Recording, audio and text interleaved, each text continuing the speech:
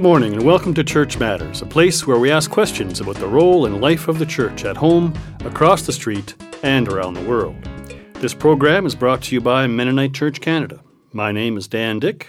And I'm Janet Plenert. In a few moments, we will welcome Dr. Doug Gay to our guest chair. Doug lectures on Practical Theology at the University of Glasgow, Scotland. He's an ordained minister, has been an inner-city pastor in London, England, is an active hymn writer, and has a special interest in alternative worship and Anabaptist theology. We'll be talking with Doug about the influence of Anabaptist and Mennonite theology in ecumenical church settings in the United Kingdom. Our scripture reference for today comes from Ephesians 2:13-16. Now in Christ Jesus, you who were once far off have been brought near by the blood of Christ. For he is our peace. In his flesh he has made both groups into one, and has broken down the dividing wall, that is, the hostility between us. He has abolished the law with its commandments and ordinances, that he might create in himself one new humanity in place of the two, thus making peace, and might reconcile both groups to God in one body through the cross, thus putting to death that hostility through it. At Mennonite Church Canada, we have the great privilege of meeting people from other Christian traditions from around the world. Frequently, these brothers and sisters express strong interest and enthusiasm for certain aspects of our Anabaptist understanding of Christianity. Doug Gay has developed a keen interest in Anabaptism. Doug grew up in the Plymouth Brethren faith tradition. Today, he is an ordained Presbyterian pastor in the Church of Scotland, teaches practical theology at the University of Glasgow, and he's also been an inner-city pastor in London, England, and has co-authored a book on alternative worship. Doug was the 2009 keynote speaker at Refreshing Winds, a music and worship conference of Canadian Mennonite University. He is currently visiting Canada on a brief sabbatical. Thank you, Doug, for taking this time, and welcome to Church Matters. It's great to be here, Dan, Janet. Doug, what is it about Anabaptist theology that caught your attention? Well, Anabaptist theology attracted me for a number of reasons. There's a warm piety to it. It's centered on Jesus, as we heard in our Bible verse. Jesus Christ is our peace.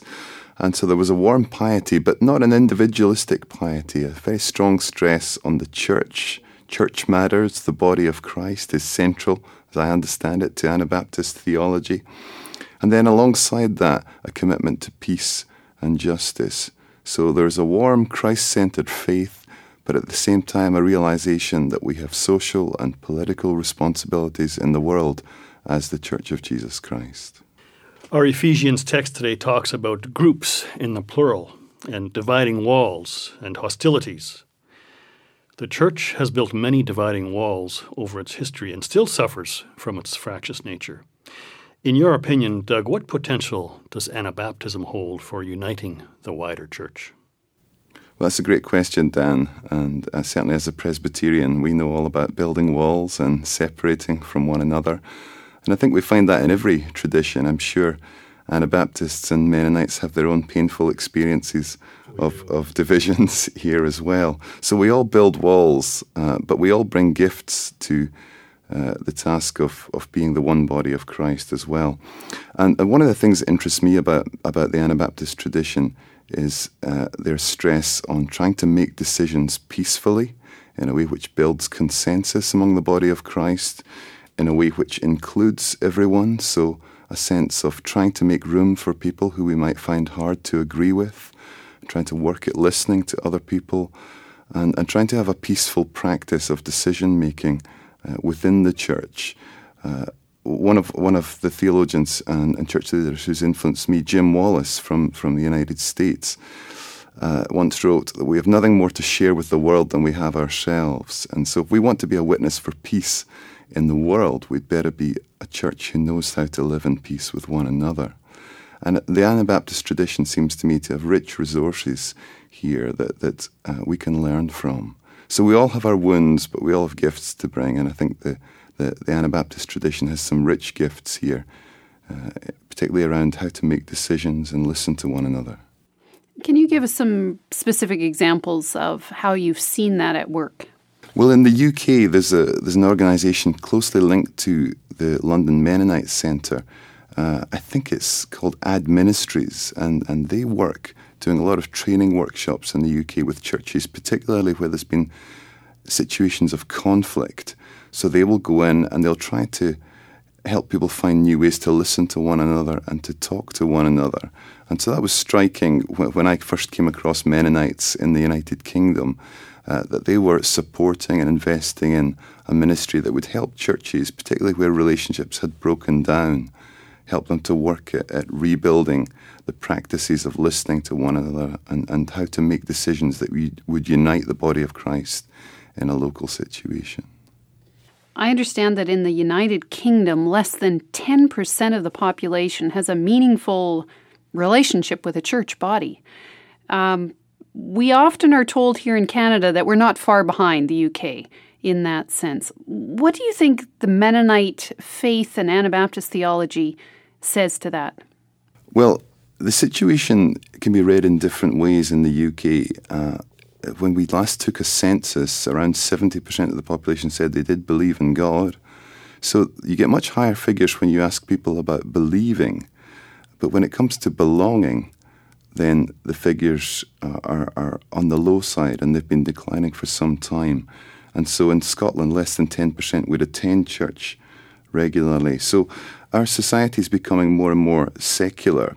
And if I reflect on the gift that the Anabaptist tradition might bring to us as we reflect on that question, then I think again it comes back to this sense that church matters. One of my teachers, Leslie Newbigin, said that the church is a crucial resource for helping people to understand the gospel. So if people see the gospel lived out within the church, if people see that peace that our verse in Ephesians speaks about lived out in the life of the church, in relationships, if they see that knowing Jesus Christ and following Jesus Christ makes a difference, then that makes the gospel more plausible within contemporary society. And so I think the witness of the church is really crucial here. And when more and more people are choosing not to attend church, we need to take a hard look at ourselves, at the way we're living together, at the shape of our life together, and say, is this Christ-like, the way that we're living as the church? So the Anabaptist stress on the role of the church in general, and then Anabaptists seem to me to be good at mobilizing lay people in the work of the church. So it's not just about ordained clergy. The church is about the witness of all the people of God. And again, I think the future of Christian witness in the UK involves a rediscovery of the gifts of the whole people of God. And we've things to learn here from the Anabaptist tradition. Doug, I'm glad you said that, because we're not just here to talk about ourselves as Anabaptists. And I think you're exactly right. We do have much to share with each other. And I'm interested in knowing from you, in your experience, why is it that people say they have faith but don't need the church, that their spiritual experience somehow transcends the church? What is good news to a postmodern person in the UK? Well, here I would come back to this question of believing without belonging. In fact, there's a writer in the UK who's written a lot just around that theme of why people seem to believe but they don't want to belong anymore. And I think that the good news for a postmodern society has to be about belonging as well as believing. We live in a society which is increasingly fragmented. People in the UK are living in smaller and smaller households, the impact of family breakdown, etc. And so we're living in a more atomistic, a more fragmented society. And I think there's a hunger for belonging. And the gospel, at its roots, is about belonging to God in Christ. It's about belonging to one another. And so if the church is the church and lives out this message of belonging, of mutual concern, of mutual love, I think that is good news in the postmodern society where people have a hunger to belong and a hunger for community. Doug, you've said some really important things about the church here, about belonging, about living a peace message and as a reconciled people within the church, about living what we talk about, and about belonging. Is there anything else you would like to say to our listeners here in Canada? One of the great things about travelling to other parts of the world is discovering your connection with the church there, that we're part of the Church Catholic with a small c, the global family of God's people. And it was from Anabaptists that I first heard strong teaching about the church being an international nation, a holy nation of God's people that crosses boundaries and frontiers and cultures. And whenever I come to another place, I'm struck again by this double demand, if you like, within the gospel, that we're rooted in our own context and true to that, but we're also open to the stories and gifts of other people. And so coming to Canada is an opportunity for me to be open to the stories and gifts of others in another context, in another culture, and to see how you're true to living the gospel in your own context. So it's been a privilege for us to be here amongst Mennonites and amongst other Christians in Canada. And we pray that we can be equally open to learning from other faith traditions as well. Thank you. Thanks for joining us here today, Doug. It's been a pleasure.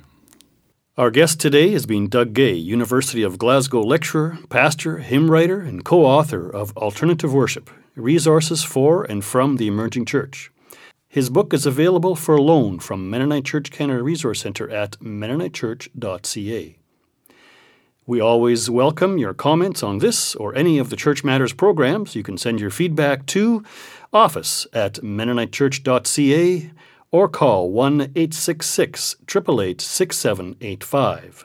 In the meantime, we invite prayer and financial support of Mennonite Church Canada and this radio program. My name is Dan Dick. And I'm Janet Plenard. And you've been listening to Church Matters, where our prayer is that you will be called, equipped, and sent to be the church in the world today. Tune in again at this same time on the third Sunday of the month to hear more about the many ways that church matters. Thanks for joining us.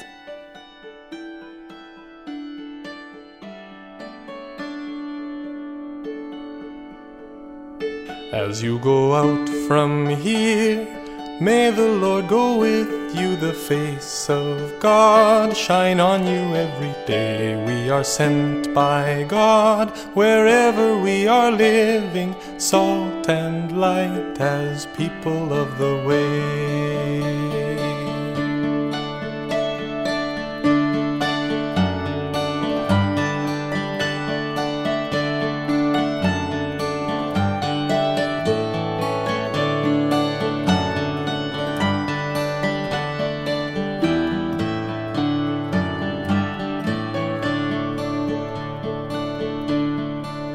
As you go out from here, may the Lord go with you, the face of God shine on you.